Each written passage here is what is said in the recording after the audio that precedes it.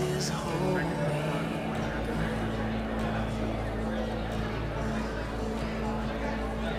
You are holy.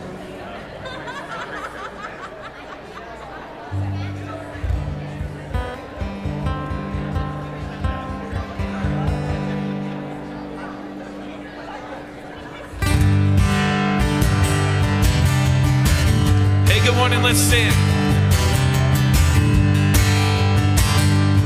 Let's put our hands together. Come on.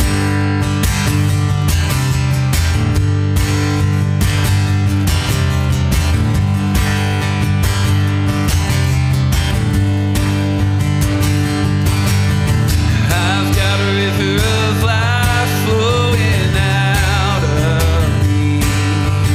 Makes the lame to walk and the blind to see. Opens prison doors, sets the captives free. I've got a river of life flowing out of me. Spring up, oh well, within my soul. Spring up, oh well, and make me whole. Spring up, oh well, and give to me, oh, that life abundantly.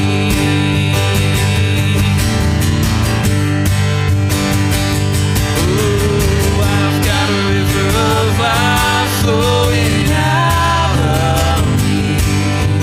Makes the lame to walk and the blind to see. Opens prison doors, sets the captives free. I've got a river of life flowing out of me.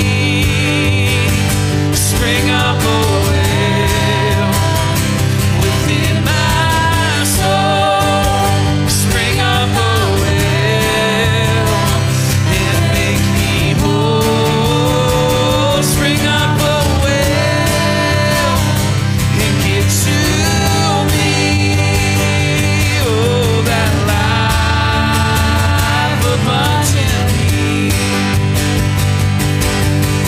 I've got a river of life flowing out of me. Makes the lame to walk and the blind to see.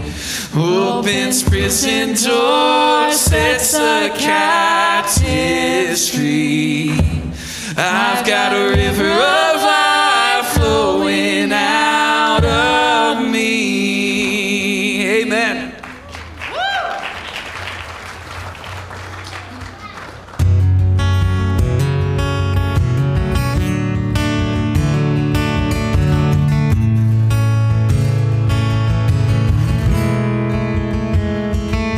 Stars saved, find their way at the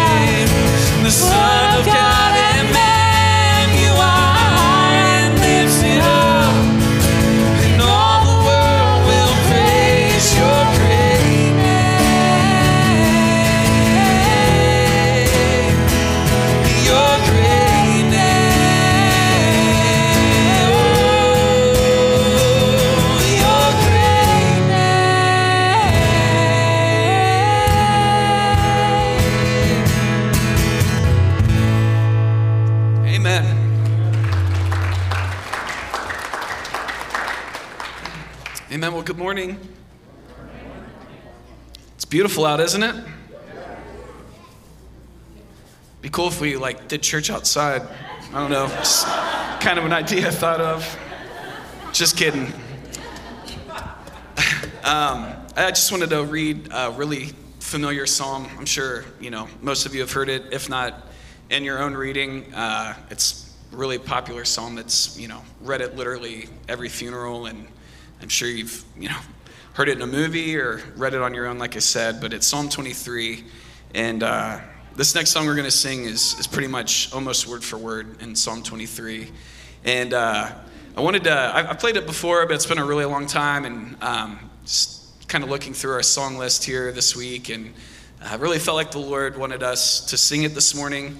I actually wrote this song probably, 4 years ago, and one of the hardest times in my life.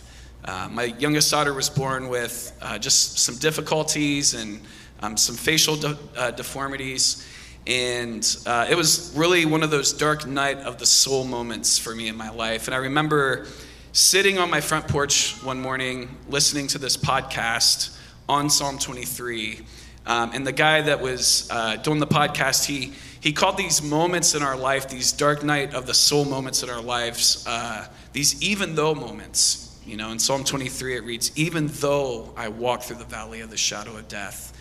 And so that really resonated with me. I felt like I was going through one of these even though moments in my life. And the cool thing about this podcast and the cool thing about Psalm 23 that, we've read it so much, we've heard it so much, we might lose some of the awesome things about this chapter. Well, one of the main awesome things about this chapter is this fact that even though we have these moments in our lives, there's all of these promises in Psalm 23 that the Lord gives us. The fact that God is our shepherd, that he's guiding us, he's with us, he cares for us. The fact that there is nothing that we need or lack when we are in the Lord. The fact that the promise that we are going to be laid down in his green pastures by still waters. The fact that goodness and mercy will follow us all the days of our lives. Those are promises. If you're going through one of those moments right now this morning, those are promises that you can cling on to, that give you hope and strength to help you weather that storm, to help you work through that dark night of your soul, that even though moment of your life. And so I'm just going to read this here, and then we're going to sing this song. "The Lord is my shepherd, I shall not want. He makes me lie down in green pastures. He leads me by still waters. He restores my soul. He leads me in the paths of righteousness for his name's sake. Even though I walk through the valley of the shadow of death, I will fear no evil, for you are with me. Your rod and your staff, they comfort me. You prepare a table before me in the presence of my enemies. You anoint my head with oil. My cup overflows. Surely goodness and mercy shall follow me all the days of my life, and I shall dwell in the house of the Lord forever." Amen.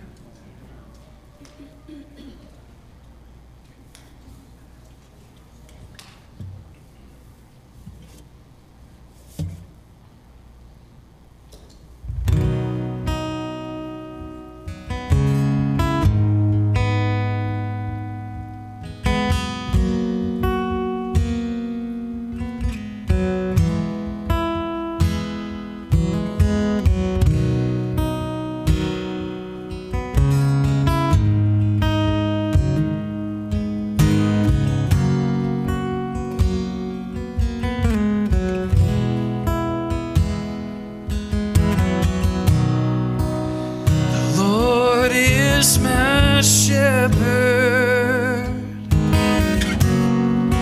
I have all I need. He lays me down to rest in his fields so green, and leads me by still waters into perfect peace.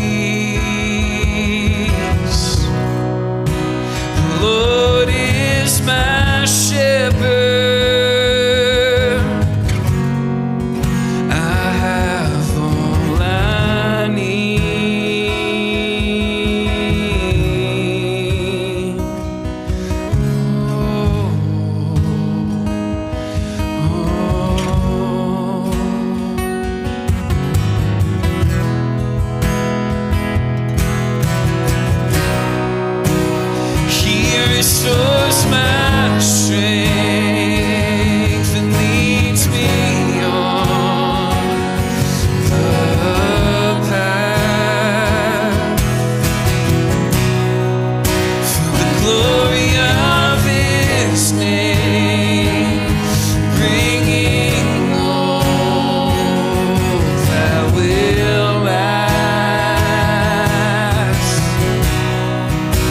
The Lord is my shepherd. I have all I need. Even though I walk through the valley,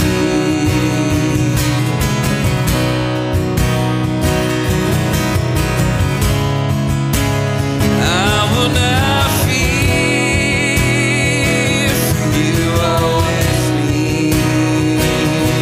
You are with me.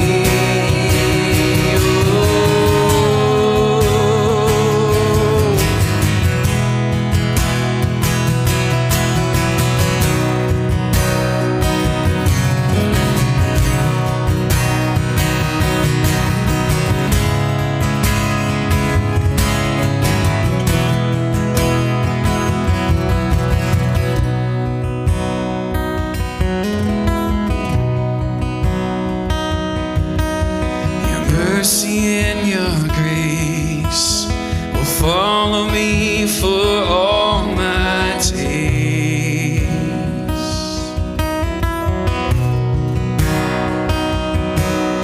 In the presence of the Lord will become my dwelling place.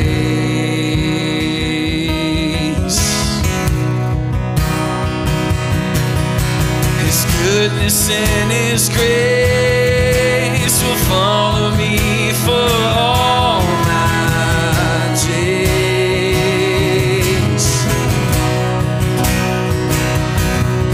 In the presence of the Lord will become my dwelling place.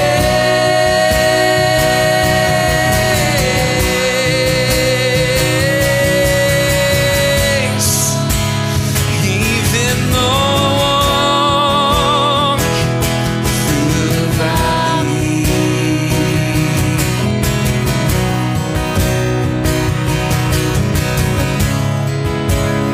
I will not fear, for you are with me.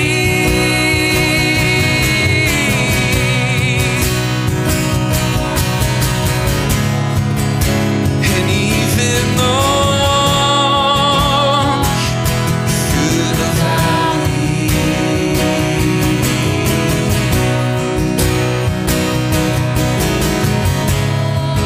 oh, I will not fear, for you are with me.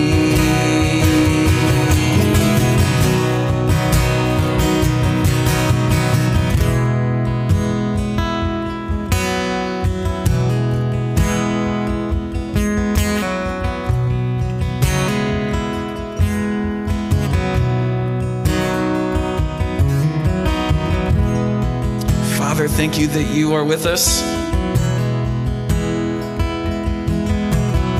Lord, thank you in the high moments of our lives, the mountaintop moments, and in the valley moments. Lord, you are with us, guiding us and leading us, protecting us, providing for us.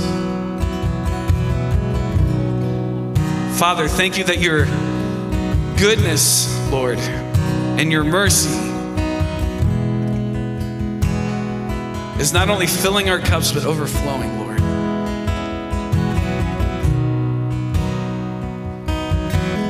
Lord, we pray for those in this room, God, and those in our lives who are walking through these moments right now. And we pray you would make yourself very aware to them, your presence very aware to them. Help them to know that you're right there with them. Father, we love you and we sing to you, we worship you. And we praise you for all that you've done in our lives. We pray all this in Jesus' name. Amen. Amen. You guys can take a seat, and kids, you can go to your classes now.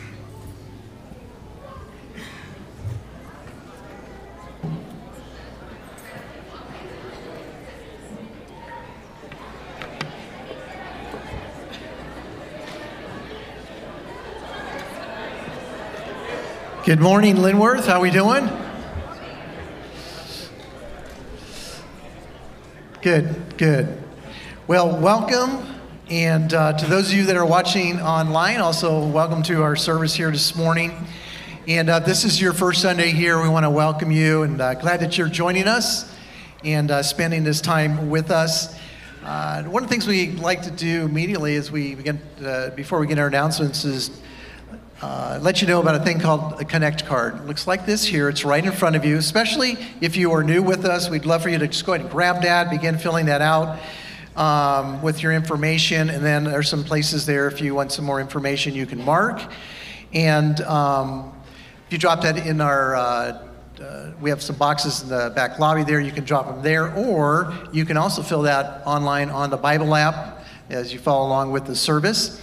And if you are a first-time visitor, we want to invite you over to our welcome table. We have a nice little gift bag for you. We got a coffee cup in there and some information about the church, so you maybe get to know us just a little bit more. So we appreciate you doing that. We always welcome from everybody any prayer requests, anything going on in your life that you'd want us to know about, that we can pray about.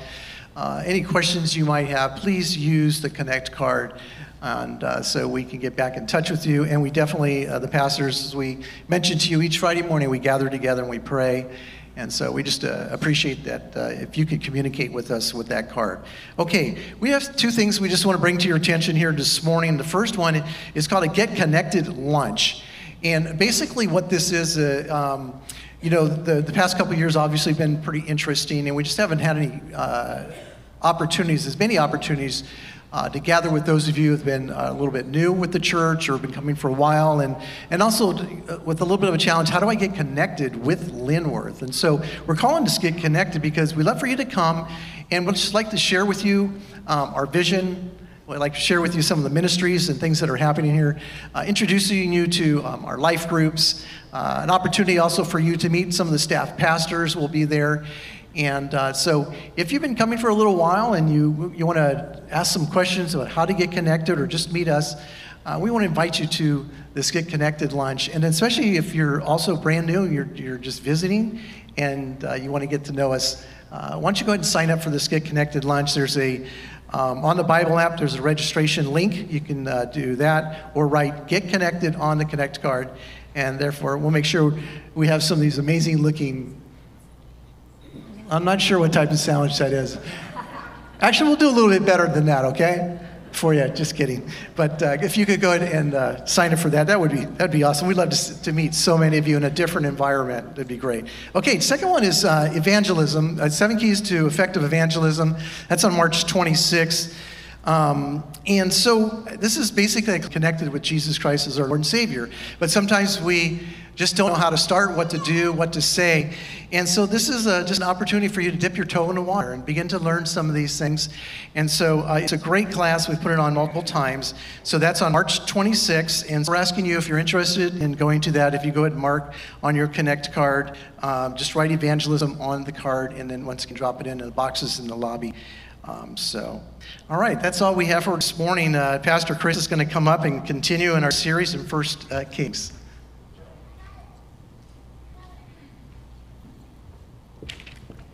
Good morning, everybody.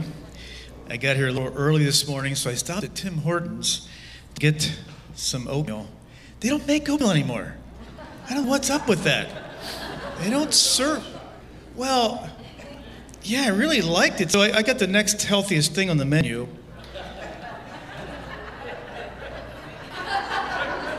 What?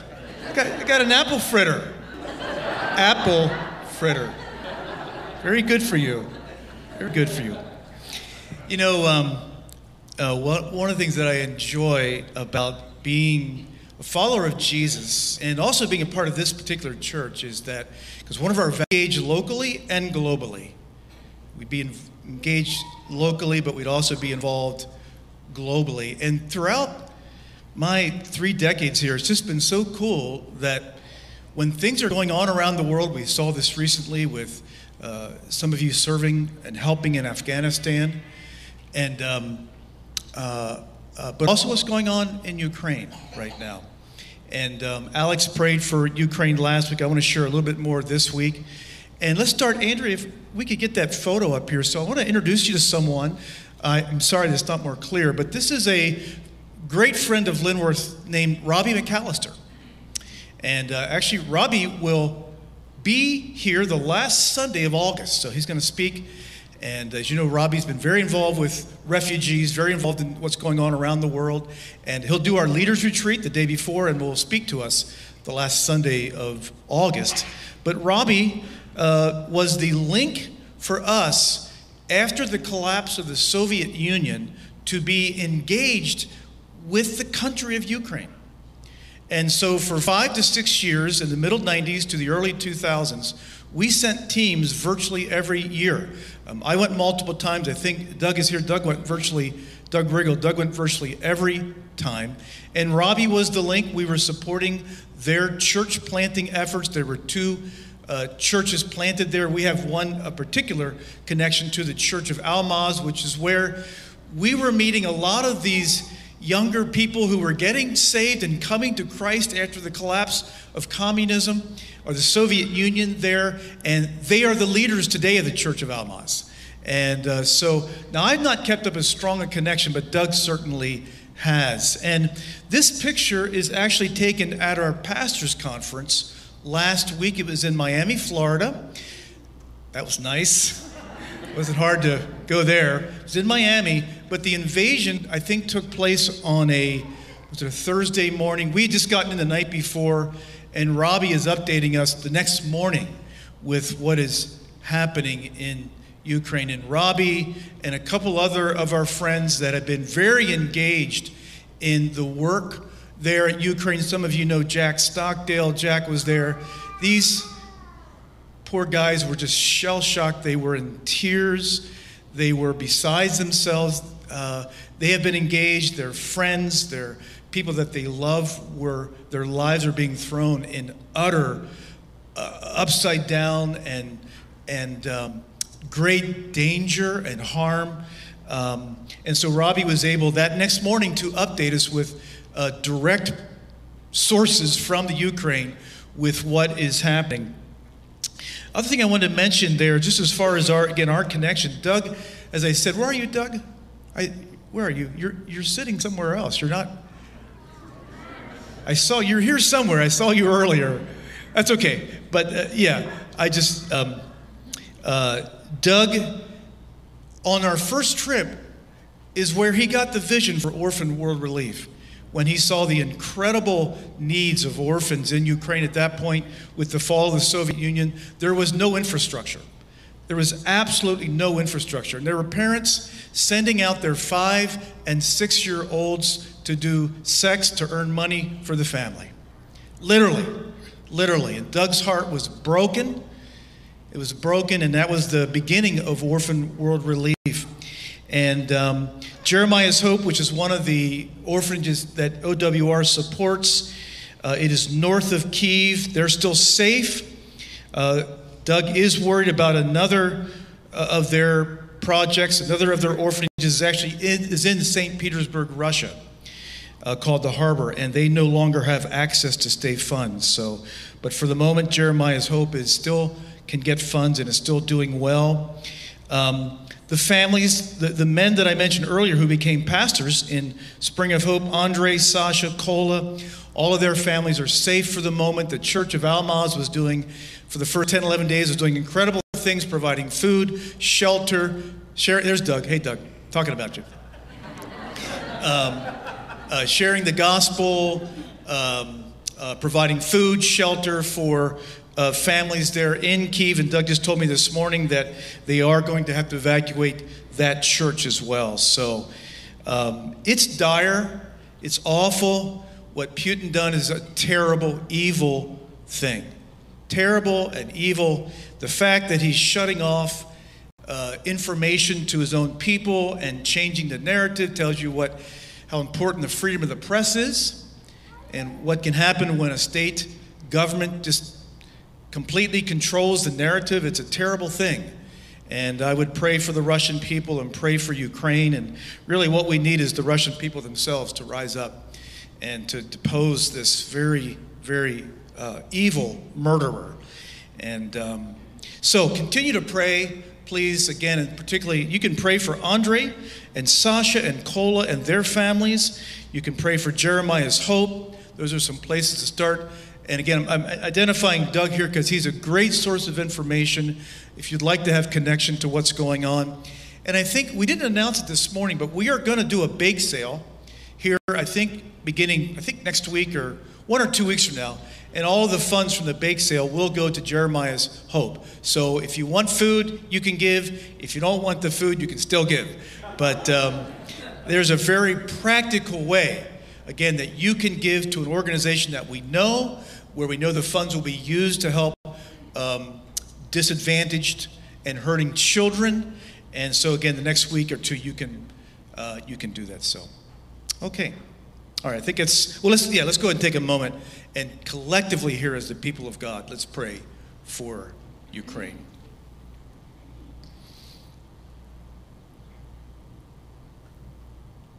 Father, we lift up the brothers and sisters that we know that are suffering, that are afraid, that are in harm's way. And we pray for their safe exit from the country, those that are trying to leave the country. For those that determine to stay, Father, we ask you, please protect them. And we ask you to bring a stop to this terrible war against humanity, against the Ukrainian people. Lord, I remember how deeply they love their culture. They love their culture. They have such a deep and rich history, Father. And I pray that even in this moment that there would be a revival with many coming to Jesus as a safe refuge. Lord, we are affected by what goes on in the world. We know that Ukraine's not the only place. There have been many other places throughout the world, Lord, where there have been terrible acts of war and violence. We know that there's many places, Lord, we can be lifting up. And we even pray, Lord, as the world seems to be just dangerous things are threatened. And we pray, Father, that cooler heads would prevail. That, Lord, that ways of peacemaking would prevail. Jesus, we remember your words, blessed are the peacemakers. We pray that, Father, that peacemaking would prevail in this conflict. We've seen, Lord, how those on peacemaking missions in the past, in the name of Christ, have done and seen remarkable things happen around the world. We pray that the principles of Jesus, whether they come from his followers or whether they are adopted by decision makers, would end the conflict and the prevention of more lives, more destruction. We pray especially, Lord, for the elderly. We pray for the disabled. We pray for young children. Lord, we pray for the ill and the sick. Lord, I heard the story of a older husband and wife that they simply are not able to leave their apartment, and yet they are in harm's way, but they are not physically able to leave. Father, there must be so many stories like that. We pray that, Lord, you would protect the vulnerable, protect the children, disabled, the elderly, the ill, the orphan. Lord, so many are in orphanages, Lord. We pray for their protection of the vulnerable. We ask all these things in Christ's name. Amen. Amen. Amen. Okay. All right. Amen. Thank you for praying with us in that. Keep praying. Okay. Hey, if you're new here, we are walking through one of the books of the Bible. It's what we typically do. And we are right now in an Old Testament book called 1 Kings. It is a book that spans 450 years of Israel's history. It begins with King Solomon and ends in the siege and the sack of Jerusalem and the exile of the people. It's an epic start and a sad conclusion. There's no Disney ending here. Now, the opening chapters are devoted to Solomon. And in the first week, we covered the rocky transition from his father David. In the second week, we studied Solomon's moving and heartfelt prayer as a young man in his 20s. A prayer not for wealth or legacy, but wisdom to serve others. A prayer that pleased the Lord. Then last week, Rich took us through Solomon's greatest feat as a king, the building of the temple. The heartbeat of Jewish worship. Iconic. It was an ancient marvel of architecture and beauty. When completed, the glory of God came and filled the temple. It meant that the presence of God was with them. Today we're going to cover chapters 9 through 11, the final segment of Solomon's life. And ironically, his life mirrors the flow of the book. A tremendous start, a disastrous ending. Let me just give you a very simple outline here. Chapter 9 is the rise. Chapter 10 is the rise to the world stage. And chapter 11 is the fall. And then after that, we'll build a bridge to our culture and our time to see what insight we can gain. And I want to begin this morning right where Rich left off. After the temple was dedicated, after the glory of God came and filled the temple, God appears to Solomon again. This is a visual appearance. This is not just a routine Sunday morning or Wednesday evening meeting. It only happens twice in his life. And we can read about it in chapter 9. And as I read, just try to take note of what God says to Solomon. Will you stand and we'll read this passage here. This is chapter 9, verses 1 through 8. It's page 290 if you're using the Bible in front of you. As soon as Solomon had finished building the house of the Lord and the king's house and all that Solomon desired to build, the Lord appeared to Solomon a second time, as he had appeared to him at Gibeon. And the Lord said to him, I have heard your prayer and your plea, which you have made before me.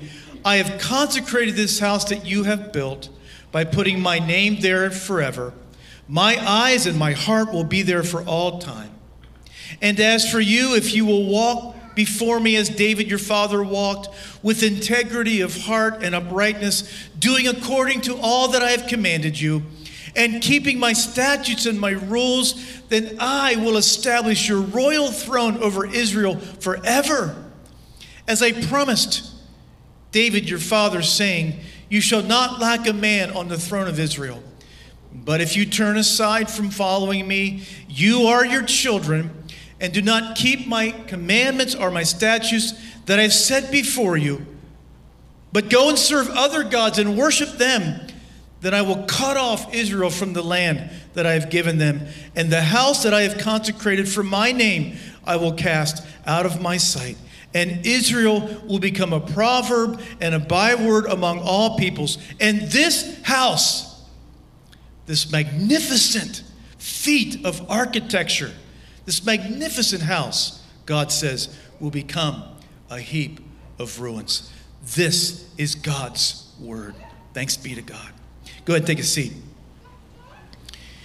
Before I pray here and dedicate this scripture to us, what is God saying to Solomon? He is giving him two clear choices. There is a promise of blessing if he is faithful, if he walks in the way of his father David. But things will not go well if he is faithless, if he turns away. So here at the midpoint of his life, Some at this time are having a midlife crisis. But Solomon is coming off the greatest accomplishment of his life. At this midpoint of his life, at the midpoint of his reign, the God of grace appears to him again and reminds him of the path to walk on. Okay, now let's pray and commit this to Jesus. Father, so we come before you now as your people, as the people of God. We come before you. We believe that your Spirit is here with us.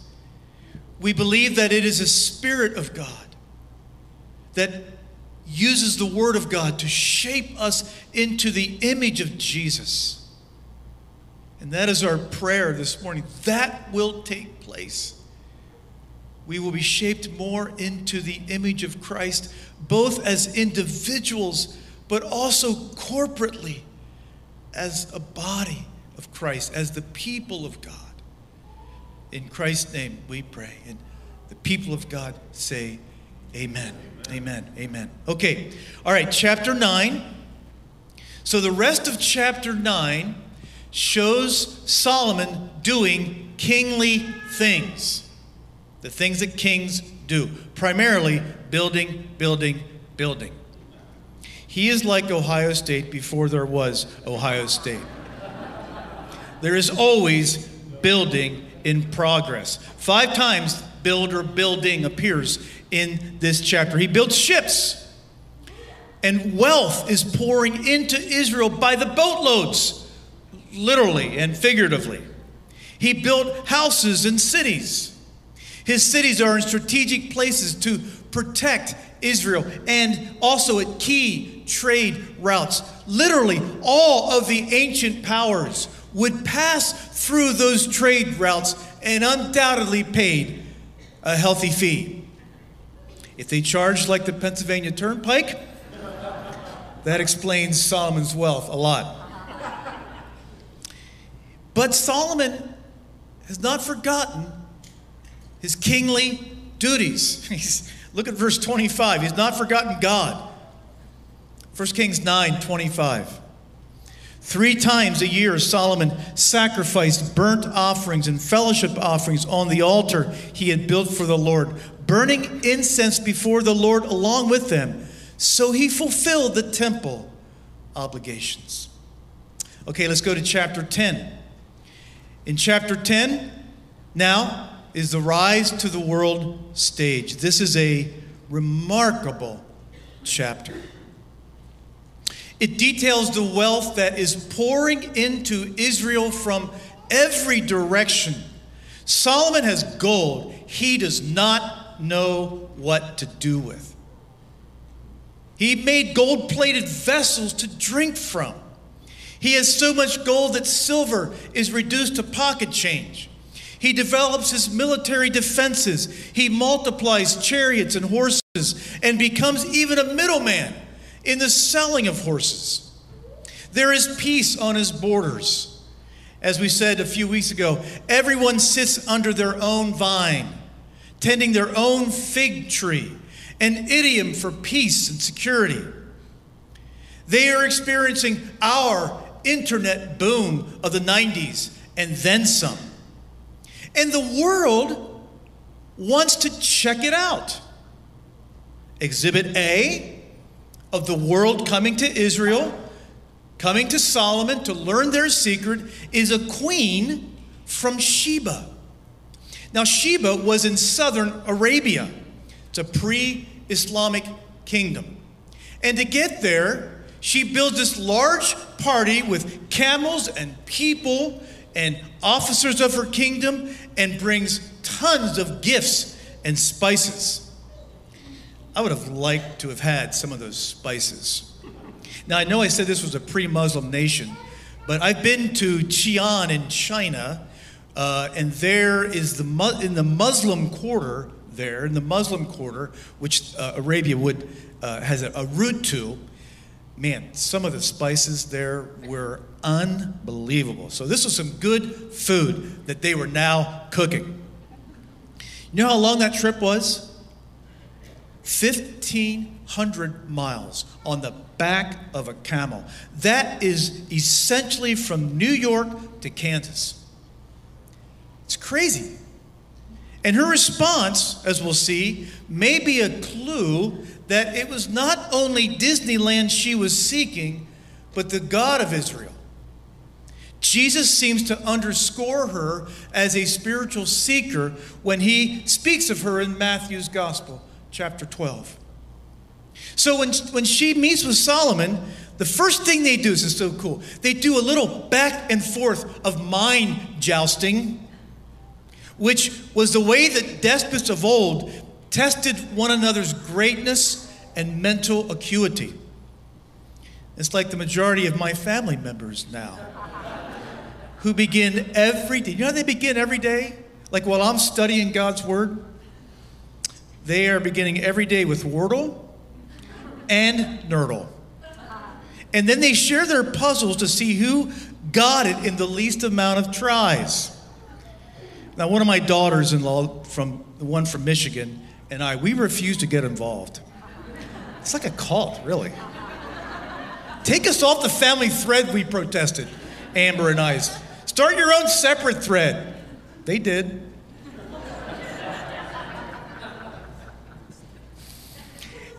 After the mind test, Solomon took Sheba on a grand tour. And here's what the narrator reports her response to be in verses 6 through 9 of chapter 10.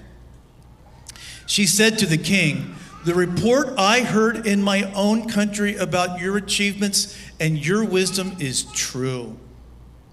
But I did not believe these things until I came and saw with my own eyes. Indeed, not even half was told me. In wisdom and wealth you have far exceeded the report I heard. How happy your people must be. How happy your officials who continually stand before you and hear your wisdom." Now get this, verse 9. "Praise be to the Lord your God, who has delighted in you and placed you on the throne of Israel. Because of the Lord's eternal love for Israel, he has made you made you king to maintain justice and righteousness." Israel was called to be a witness to the nations of the Gentile nations of the Lord's love. Now, Bible readers who are alert to this thread, remembering that the Bible is one unified story leading to Jesus, when we read it as a unified story, we recognize something's going on here. We can identify this and we grasp this as revealing the missional heart of God. And the queen's heart has been impacted by the God of Israel, even calling him, breaking trends from the way God's reviewed, calling him an eternal God. That's remarkable. Now I know that, or maybe that as you're listening to this, that all the wealth and all the opulence can be a turnoff for us.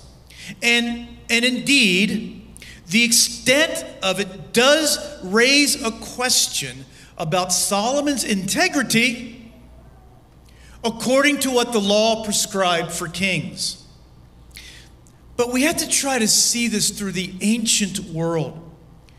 What the Queen of Sheba recognized was a manifestation of exceptional wisdom, wealth, effective administration, beauty, joy in the people, and it so captured her heart that she reflected on the source of it all and gave glory to God. Now, why did I say the Queen of Sheba was only exhibit A? Look at verse 23. Here the narrator draws a conclusion, saying, King Solomon was greater in riches and wisdom than all the other kings of the earth. The whole world sought an audience with Solomon to hear the wisdom God had put in his heart. Year after year, Everyone who came brought a gift, articles of silver and gold, robes, weapons and spices, and horses and mules. The whole world, the whole known world, the ancient Near East. The Holy Spirit wants us, I believe, to see that the prayer Solomon prayed way back in chapter 3 has been answered. Solomon asked for wisdom, for discernment and justice. And because he asked for others and not himself, God also promised him wealth and influence. And all has been answered in abundance. And the Holy Spirit wants us to see the Great Commission in the Old Testament.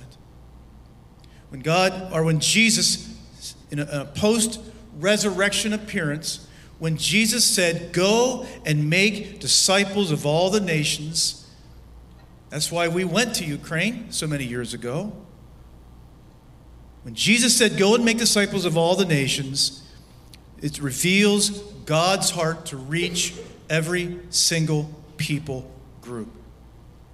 God's heart to reach every people group has never changed. It worked out differently in the Old Testament, but the purpose was still there. Okay, so we have learned the rise of Solomon, and that the rise created a stir in the world, and now finally chapter 11, the fall. Beginning in verse 1, chapter 11. And this will not be on the screen, so there's quite a few verses here, so it's page 291 in the Bible text. Beginning in chapter 11. King Solomon, however, and that however is maybe the saddest word in the whole book. King Solomon, however, loved many foreign women besides Pharaoh's daughter, Moabites, Ammonites, Edomites, Sidonians, and Hittites. They were from nations about which the Lord had told the Israelites, "You must not intermarry with them, because they will surely turn your hearts after their gods." FYI, and I'm not sure this even needs to be said this morning, but this is in no way any kind of a blanket condemnation of interracial marriage. This command was specific to the Jews and related to the pure worship of Yahweh. Verse 3. Or verse 2, at end of it. Nevertheless, Solomon held fast to them in love. He had 700 wives of royal birth and 300 concubines, and his wife led him astray.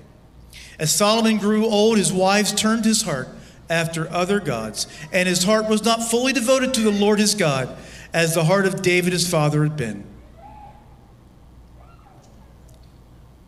Do you remember where we started? Remember the appearance of God to Solomon with the warning? Forgotten. Completely forgotten. David had sinned, yes, in a big way, multiple times, but he had never worshiped other gods. He always kept pursuing God. Verse 5. It wasn't just that he sort of gave permission for his wives to worship. Look at what it says about Solomon. He followed Ashtaroth, the goddess of the Sidonians, and Molech, the detestable god of the Ammonites. So Solomon did evil in the eyes of the Lord. He did not follow the Lord completely as David his father had done. On a hill east of Jerusalem, Solomon built, here's the builder again, a high place for Chemosh, the detestable god of Moab, and for Molech, the detestable god of the Ammonites. These gods overlooked and stood for the worst kinds of violence. He did the same for all his foreign wives, who burned incense and offered sacrifices to their gods. This is the fall. Solomon, who had built the glorious temple, the great desire of his heart as a young king, and dedicated it to promote exclusive and wholehearted worship towards Yahweh, not only permits a direct violation to the first and greatest commandment, to love the Lord your God with all your heart and have no idols before him. He not only permits the permits it, he, the consummate builder, even directs the construction and provides the finances for building these pagan worship centers. Look at God's response in verse 9. The Lord became angry with Solomon because his heart had turned away from the Lord, the God of Israel. And look at what it says, who had appeared to him twice. Notice the contrast. God is angry. Back in chapter 3, God was pleased with his simple faith. The Holy Spirit also seems to be saying, Solomon, most people in this life have to rely on reading what someone else wrote or rely on what someone else experienced as the basis for their faith. Dude, I showed up and appeared to you twice in visual, visceral experiences. And you still forgot. Look at verse 10. Although he had forbidden Solomon to follow other gods, Solomon did not keep the Lord's command. So the Lord said to Solomon, since this is your attitude, and you have not kept my covenant and my decrees, which I commanded you, I will most certainly tear the kingdom away from you and give it to one of your subordinates. Now, we could talk about the adultery or the sexual unfaithfulness of Solomon, but that does not seem to be the writer's intent. Rather, the focus is on how his heart had shifted. Notice how many times the word heart is used, or the word love is used. Solomon's affection for God had cooled. Solomon had become a half-hearted follower. Notice, he did not abandon Yahweh completely, but rather he brings Yahweh, the Hebrew name for God, he brings Yahweh down to the level of a run-of-the-mill regional neighborhood God that honestly can't be counted on when the chips are down. The kind of God that we hold in our debt and relate to only on a transactional basis. We don't worship to love. We don't worship to adore. We worship only to receive. And we don't pray in adoration, but rather we demand that this God meet our wants and needs. Solomon married for alliances. Solomon married for geopolitical peace. Solomon married for status. He married for one-upsmanship, all in the pattern of near ancient kings. And it seems also that he did try to marry for love. The text says he held fast or clung to them in love. And perhaps Solomon was searching for that always elusive satisfaction through the love of a woman. His writings in Ecclesiastes might lead us to that conclusion. Well, in the end, Solomon is dead by 60. 60 or 61 or 62. Actually, what my age is right now. He's dead. God had promised him in his 20s that Solomon, if you walk in my ways, I will lengthen your days. That promise was not realized. And the result for the nation, for the people that he was leading, Solomon's lack of leadership leads to the splitting of the kingdom between Israel and Judah. Disastrous result for the nation, a disastrous result for himself. So what have we learned in these 3 chapters? What do we see? We see the rise of Solomon. We see his and Israel's rise to the world stage and a golden age, really the best of times for Israel, but it is followed by Solomon's fall. Okay, all right. So what can we gain? What can we learn from this passage? First thing is this: the road to spiritual decay is long and winding. I want to share a verse. I just only planned this morning, so it's not on your screen. It's in 1 Timothy 5, which is page 993, verse 24. Paul is talking here about pastors and churches and how what would happen if there's some impropriety amongst the pastor, and how the congregation, how the body would address that. And Paul says here in verse 24, he says, the sins of some people are conspicuous, which means hidden, going before them to judgment. But the sins of others appear later. And the point is that sometimes the effect of sin that we do, the effect of small compromises in our lives, it might take decades to show up. Or it might not show up at all, but they'll go before us in judgment. You see, all along the way through Solomon's life, we get clues that he was slowly straying, very slowly, from Yahweh's commands. We already mentioned the extreme accumulation of wealth, in contradiction to the commands for kings found in Deuteronomy chapter 17. We see other problems like heavy taxation, the incessant need to build. His palace, a lot of you are builders. His palace took 13 years to build. It's quite a place. Quite a place.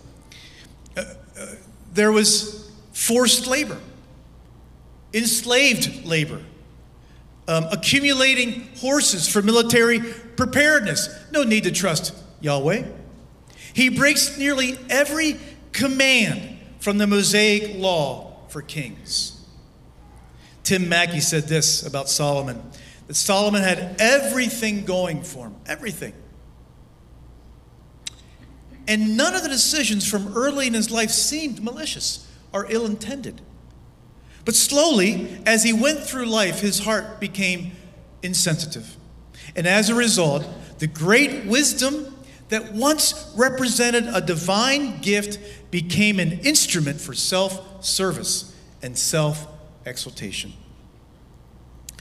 Solomon's life, I believe, friends, for myself, for us, it's a siren call.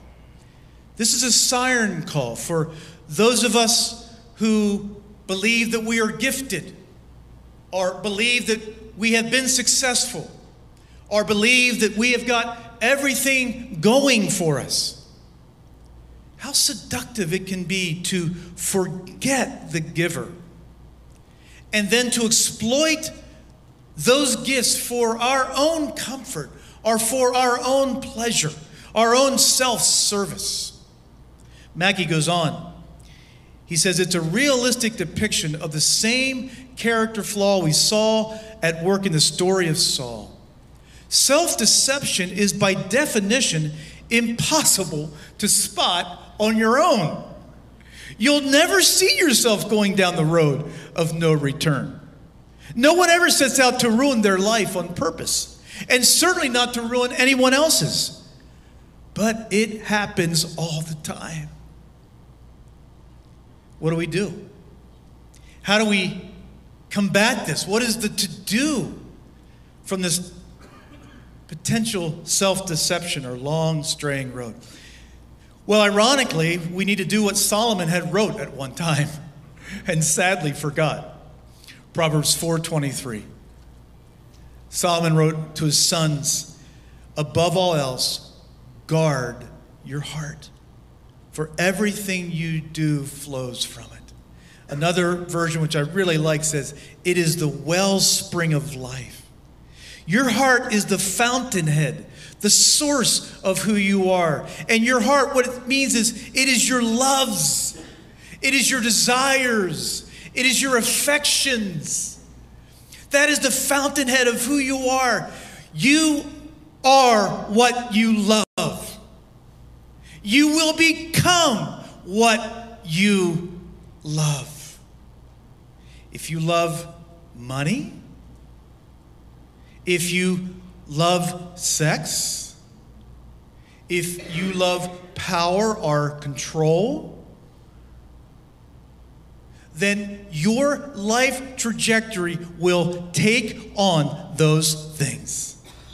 We become, friends, what we worship. We become what we love. What do you love? What drives your heart? It is the fountainhead, the spring of what you will become. And Solomon says, guard that. Guard that heart with everything you have. Do not allow competing thoughts and desires to take allegiance, for giving God exclusive and wholehearted love. Solomon had chose idols, actual physical idols of other gods. But we have idols that compete for our attention, don't we? We have idols that compete for exclusive, wholehearted love. And the reality is that some of us can become very content with a half-hearted devotion to God and think we're doing just fine. And think we can sail to the end of our lives without destroying our life or others' lives. And Solomon's life is a wake-up call to you. It is a wake-up call. Our Father has made us to give Him first and exclusive devotion and worship. We were made for that. We thrive with that. God's not an egomaniac. He knows that we thrive. We were created for that. We were designed for that. We flourish as friends. We flourish as moms and dads. We flourish as husbands and wives when we give Him exclusive worship. This is what Solomon is getting after, or what he didn't do.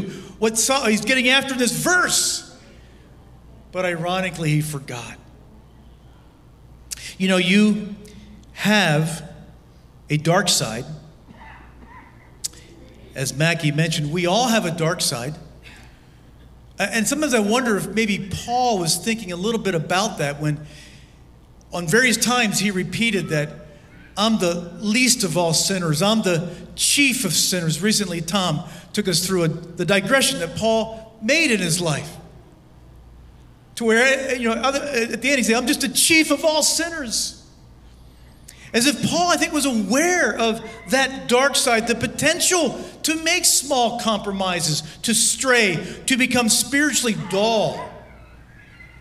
All the time thinking you're doing well. It's an incredibly easy trap for all of us to fall into. And by the way, particularly for leaders, particularly for those who are maybe successful in various realms.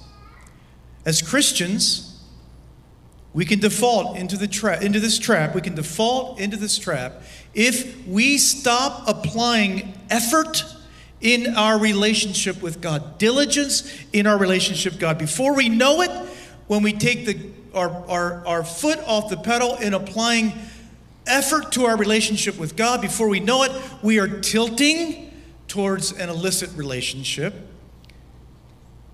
1 or 2 drinks a night becomes 3 or 4. Or the exhilaration of accomplishments and applause at work becomes a high you have to keep having, and it borders on obsession.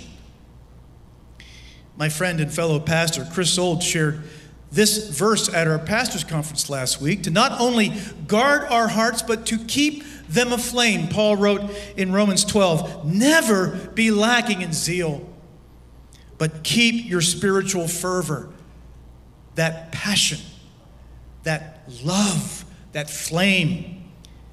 Keep it up, serving the Lord. Is your zeal, your passion for Jesus, is it on the down? Or is it on the up? You know, we counter the going down through the deliberate cultivation of our spirit, practicing the spiritual disciplines, applying effort to them, and doing the same things as Jesus did. We do this as well in community. And I know this is scary. But we do this in community. We guard our heart in community by actively inviting believers to speak into my life, not being passive about it, but actively inviting believers to speak into my life, and by making them aware of my temptations, of my proclivities, of my dark side, and inviting their help. You know, here is something that most of you can do this week. Maybe all of you, if you have the right kind of friend. Here's something that perhaps all of us can do this week. When you meet in the same gender setting, all men or all women. By the way, these are gatherings that we encourage in our church. They may be in one-on-one mentoring settings, or they may be breakouts in your small groups. And truly in our small groups, particularly when men and women break out together, we are discipling. We are forming Christ in one another through those times. We are discipling one another. We are causing spiritual growth in one another. You know, in one of those one-on-one gatherings, or in one of those small group breakout gatherings of same gender, ask each member, where are you experiencing temptation in your life right now? Where are you experiencing temptation? Where is that on the borders of your heart? Where is that temptation coming? What is it? And how can we pray for you? We have done that as pastors together, different times, and really it's a way that as pastors we can protect one another as the scripture directs us to do in Acts chapter 20. Now this kind of community, FYI, it's not seeking to conform our behavior in pursuit of some ugly legalism. It's not developing some super narrow behavioral pattern so that everybody can fit in. Those are ugly parodies of what I'm talking about. You see, it is, in what Solomon's life teaches us, it is holiness we are after. We are guarding our hearts so that we can love God more and become more like Jesus and flourish as believers, as friends, as parents, as husbands, as wives, as workers wherever you're working, and as effective communicators of Jesus to our community. But I just want to say we cannot do that alone. We cannot pursue holiness alone. We need a community to do it. So in conclusion, Solomon's story not only urges us to take our dark side seriously, it also reminds us that our sin or our failure will not be the end of things. It will not be the end of the story. It will not be the final word written. Because even in the judgment of Solomon signals hope. Return quickly with me to chapter 11, right where we left off. We just left off with those crushing words that God will tear the kingdom away from Solomon. Then this, verse 12 and 13. Try to catch this. Verse 12, chapter 11. Nevertheless, for the sake of David your father, I will not do this. I will not tear out your kingdom during your lifetime. I will tear it out of the hand of your son. Yet I will not tear the whole kingdom from him, but will give him one tribe for the sake of David my servant and for the sake of Jerusalem, which I have chosen. Do you see what's happening here? Did you catch this? We can just read right over this and it not even register. God had warned Solomon of the consequences of what would happen if he was faithless. If Solomon was serving some other god in some other ancient world, he would be what? He would be done. He would be toast based on what he did. At least the people would interpret it that way. Solomon deserved to be judged, and he deserved to be cut off from any meaningful future. But notice this. This is how Dale Ralph Davis says it. I love this little phrase.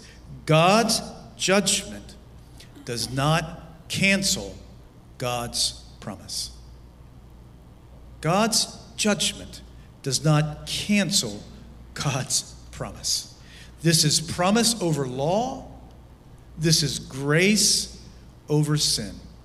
Even Solomon's construction of pagan temples does not obliterate God's grace and kindness. His line will continue through, though now, just one tribe.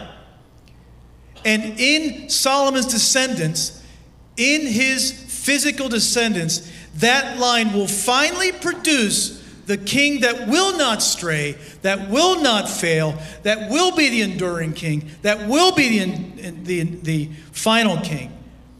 And that is the Messiah, Jesus. Dale Ralph Davis finds a precious truth encased in this story. Again, I love this phrase, affliction, but not abandonment. Affliction, but not abandonment. What God is saying here is that because of his promise, Solomon, not because of your performance, but because of my promise, I am still going to bring the Messiah. The rays of hope flicker from behind the clouds of judgment, and you and I also can rejoice and be inspired to new levels of faithfulness. Because, friends, God loves you the same way through Jesus. He loves us the same way through Jesus. Nick and the band, you can come on up. Let me go ahead and pray, and we're going to celebrate communion together. We're going to celebrate this kind of promise-keeping God, right? Yahweh means promise keeper, promise maker, covenant God. And that's what Jesus said when on the night of his death, he said, I'm making to you a new covenant, a new promise through my blood. Let's pray. Let's pray. Father, thank you in Jesus' name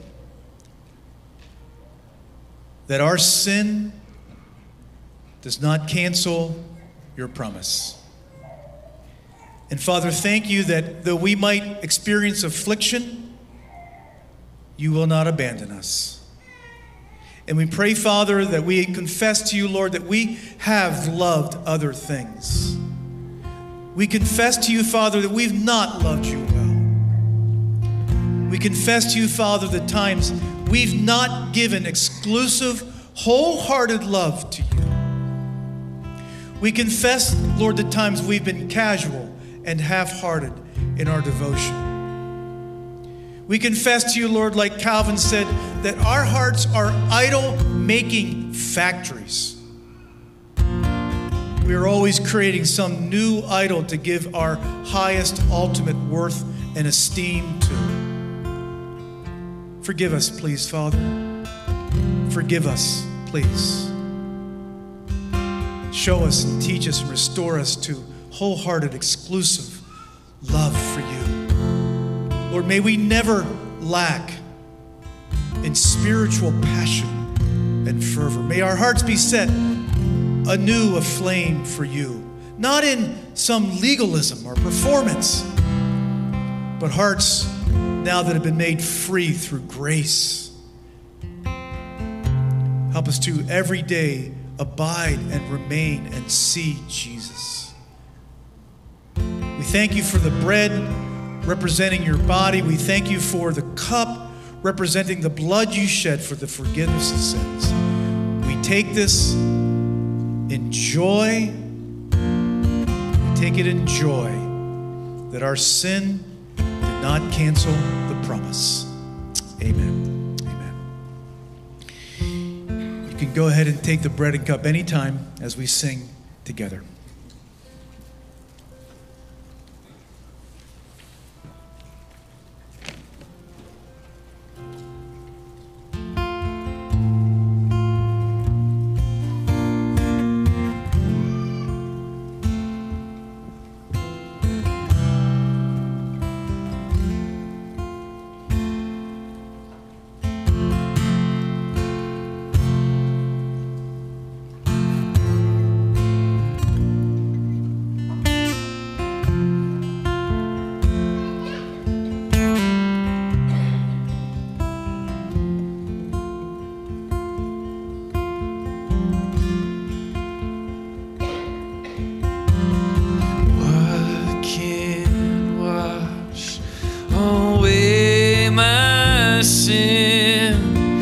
nothing but the blood of Jesus.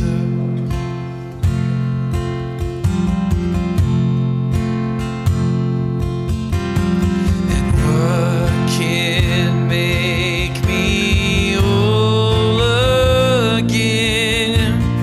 Nothing but the blood of Jesus.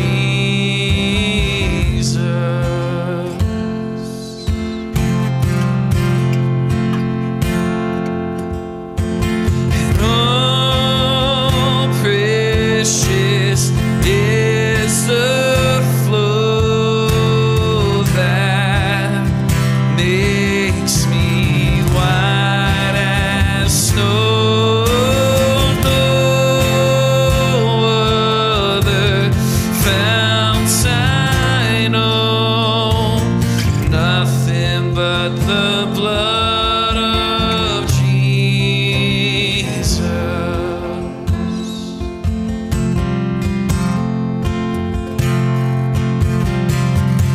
For my pardon, this I see, nothing but the blood of Jesus.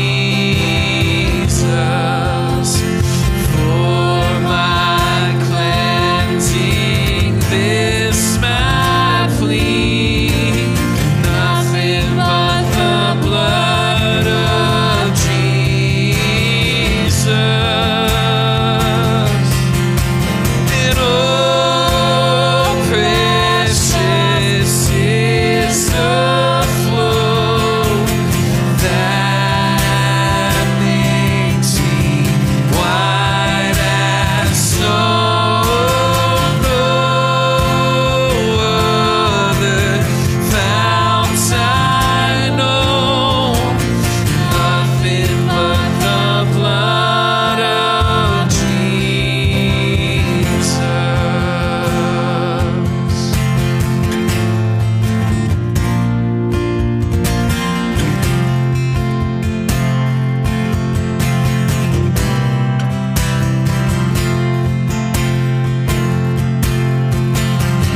Nothing can for sin atone, nothing but the blood of Jesus. And not of good that I have done, nothing but the blood of Jesus. And oh, precious is the flow that makes me white as snow. No other fount I know, nothing but the blood.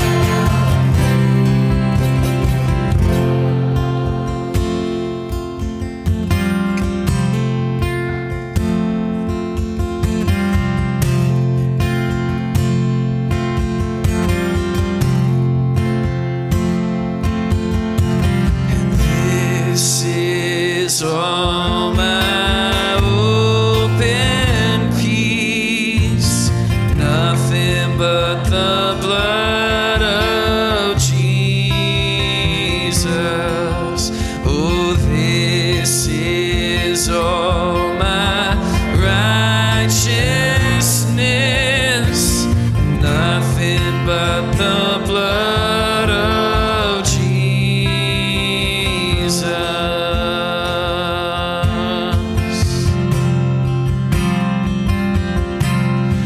And oh, precious is the flow that makes me white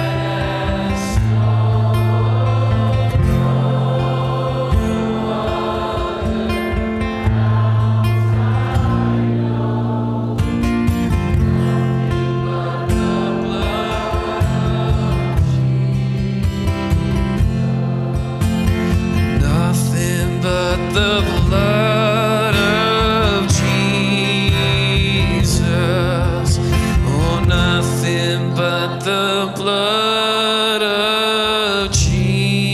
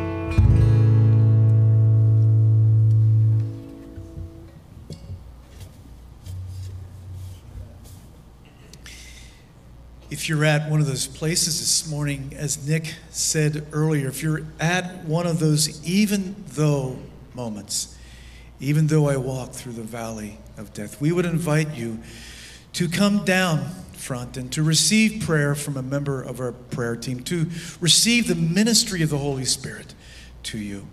Or you may turn to a friend or a small group leader. Or if you're in a place where that spiritual zeal is going south, and you find that your heart has grown dull, it's grown insensitive to the things of God, you keep showing up, you keep doing things, you keep doing activities, but the love, the fountainhead, is all gone.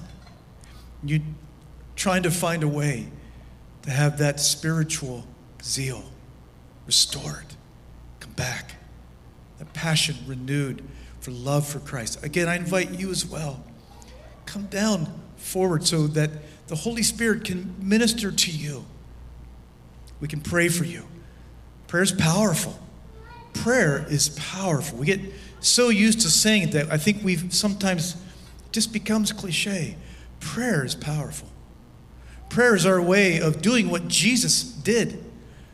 When Jesus, after he spoke of the kingdom of God, powerful things would happen. And he would heal, and relationships would be mended, and the lost would be saved, and those that are alone would get connected. Prayer is our way of saying the power of God can come into your life in Jesus' name and in Jesus' authority. Demons would flee at his name. Evil flees at his name. We sang earlier, at the sound of his great name. Where is that place today where you're experiencing temptation and need the Holy Spirit and need the power of God to minister to you? So, come up front. Allow one of us to pray for you. Turn to a friend. Turn to a small group leader. This is a house of prayer. This is where the presence of God is in a special way when 2 or 3 gather, right? In his name. How about a final blessing? May Christ go before you. May Christ go behind you. May Christ be above you, and may Christ be below you. May Christ be with you, and may Christ, the hope of glory, be in you and live his life through you. Amen. Amen. Let's go and serve.